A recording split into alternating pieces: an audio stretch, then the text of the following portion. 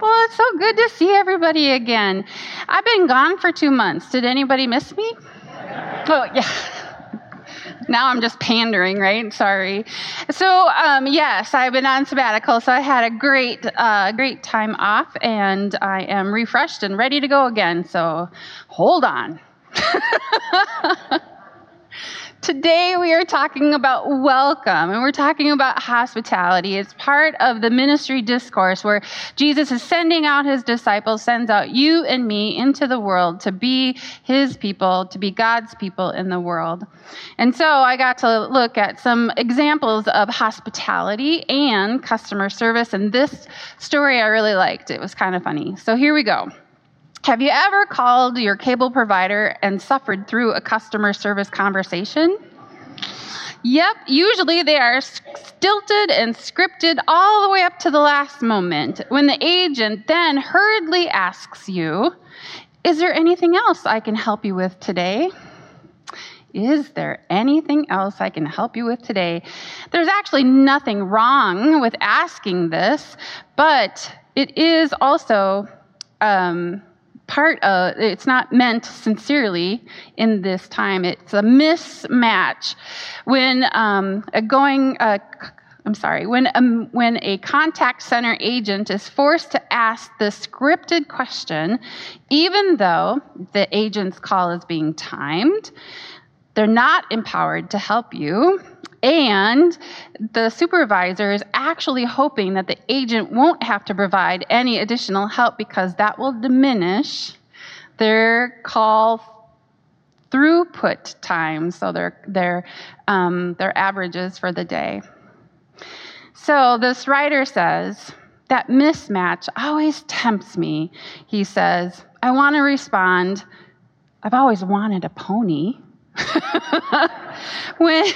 And I doubt that this would go over well with a stressed, unempowered telecom customer service rep. So, of course, he doesn't do that to her. However, he has playfully tried this on 1 or 2 companies that are known for their empowered employees and received some smart responses.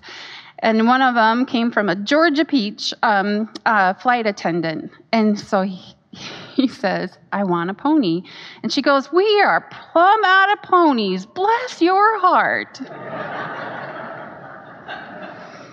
One time at a hotel, again, they said, is there anything else I can help you with today?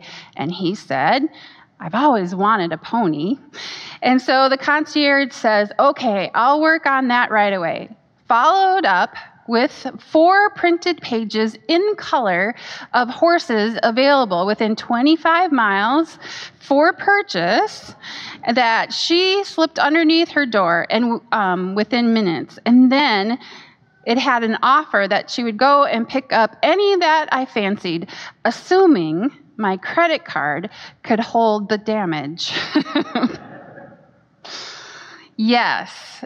Nothing wrong with asking, is there anything else I can help you with today? But it is in the way we say it. We need to mean it. We need to have a connection with one another. When we go out as God's people, we are going out as people who are to love, to serve, to accept, to forgive, to show mercy, all of those things. And so we are to go out as those people. We are also to be people who receive people with those qualities as well. We keep those qualities as children of God, whether we are receiving the hospitality or whether we're providing it. And that means that we are not surface people, but that we are people who are to connect with one another in God's body of Christ. And so, the connection, though, you have to show empathy, relate to another person. Also, a bit of vulnerability. You can't just keep your wall up like everything's fine. So if you are to have an authentic encounter, an authentic welcome, then you too need to be authentic. So it is in that empathy that we come to this next story. So last summer, a family with a 2-year-old son spent a weekend at a resort. And as they were packing up to leave for the airport, the mom realized her son had lost his favorite toy. It happens to be a Thomas the Tank Engine toy. So she flagged down 2 employees and she explained what was at stake, with her son being so disappointed that his Thomas toy was not around, and it would be heartbreaking for him. So we who have been around children who have lost their favorite toy, we get it, right? We all get that. And so the employees went out to search for it, but they could not find the lost Thomas train. But realizing how much this mattered to the guests, they agreed that together something must be done. So after the guests left the property for their flight home, the 2 employees drove to a toy store and purchased an absolute dead ringer of the original train for the little boy. And then they composed a note to the boy in the voice of the Thomas the Tank Engine, telling a sweet tale about the extended vacation the little locomotive had taken after being accidentally left behind.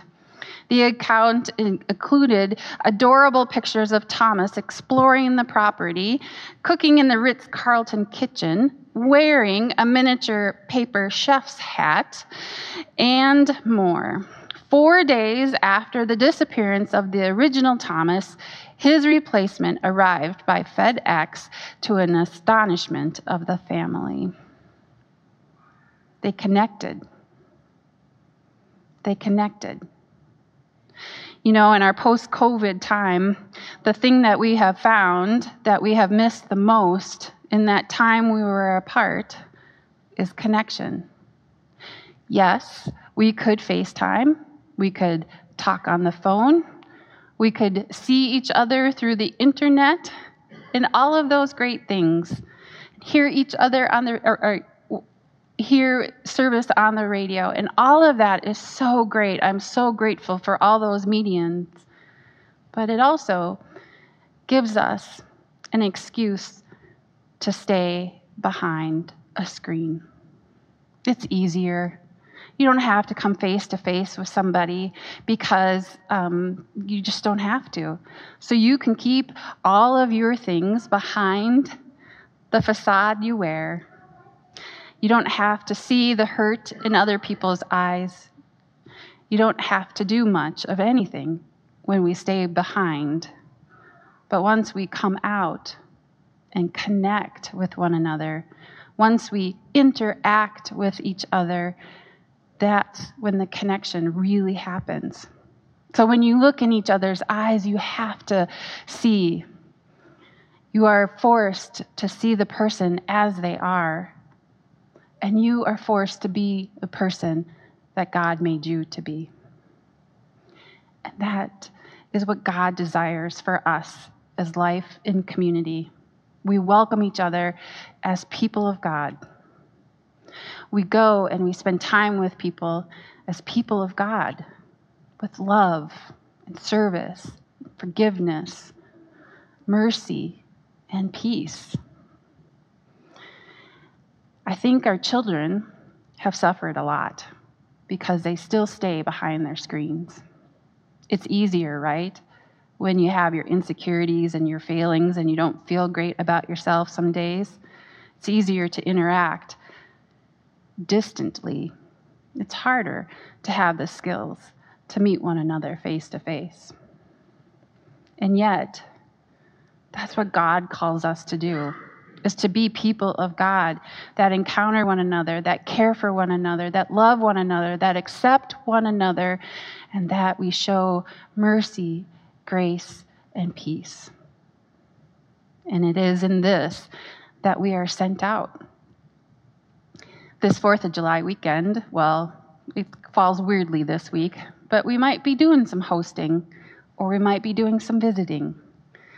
And so as we are people of God, we get to practice being people of God and showing that love.